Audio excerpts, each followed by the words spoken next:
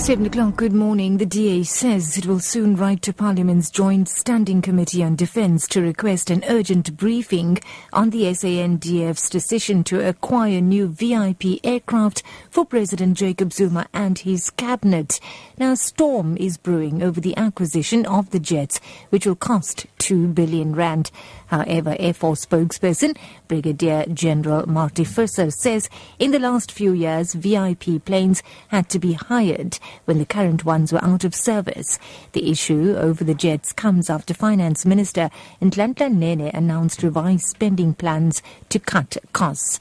Now, DA Member of Parliament David Maynier says President Zuma's current jet is in a good condition and it recently underwent maintenance at a considerable cost to taxpayers. I think that it's shocking in the very year that the Minister of Finance announces a war on waste, especially cost-cutting on travel and subsistence, that we now hear that 2 billion rand is going to be spent on new VIP jets for President Jacob Zuma and his cabinet.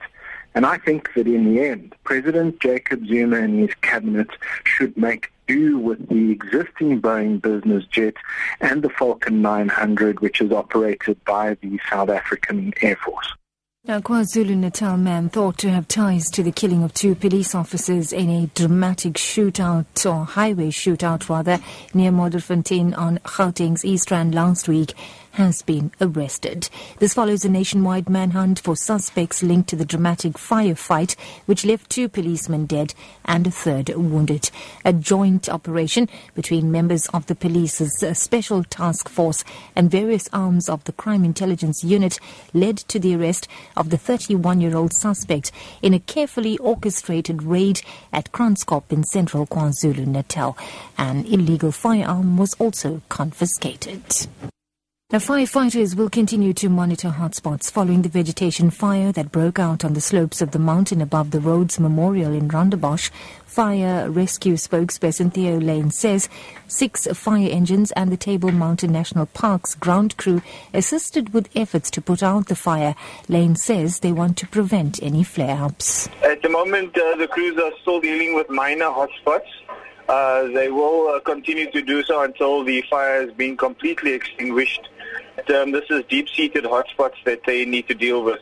A fire of this type will be monitored continuously, at least for the next few hours, just to make sure that there are no flare-ups. Meanwhile, Nelson Mandela Bay Municipality Disaster Management in the Eastern Cape is working around the clock, evacuating people in informal areas which are flooded due to heavy rains. A number of people in the municipality's areas, such as the Joe Slover Informal Settlement and Motherwell townships, are being accommodated at various schools and community halls. Here's municipal spokesperson Roland Williams. Between 300 and 500 people overnight. We relocated them to community halls throughout Nelson Mandela Bay. Our assistance at this stage includes housing them in the various community centres throughout Nelson Mandela Bay, providing them with food and blankets, and we trust that the rain will subside as it starts to do now, and once that happens then people can be relocated back. And wrapping up, the South African National Blood Service says the remaining blood stock in the blood bank can only last for 2 days. It has urged blood donors to come forward. Now, during the holiday period, blood stocks usually run low due to road crashes. People who get injured mainly depend on blood transfusions. SANBS marketing manager in KZN, Sifiso Koza, explains. The blood that we have in stock can only last us for 2 days. In essence, what this entails is that if no donors come forward between today and tomorrow, we won't have any blood on Tuesday. That's the news at 7. Your top story this hour. The DA says it will soon write to Parliament's Joint Standing Committee on Defence to request an urgent briefing on the SANDF's decision to acquire new VIP aircraft for President Jacob Zuma and his cabinet. Now, storm is brewing over the acquisition of the jets, which will cost 2 billion rand. For Lotus FM News, I'm NAVITHA GAJRAJ. I'll be back at 8 o'clock.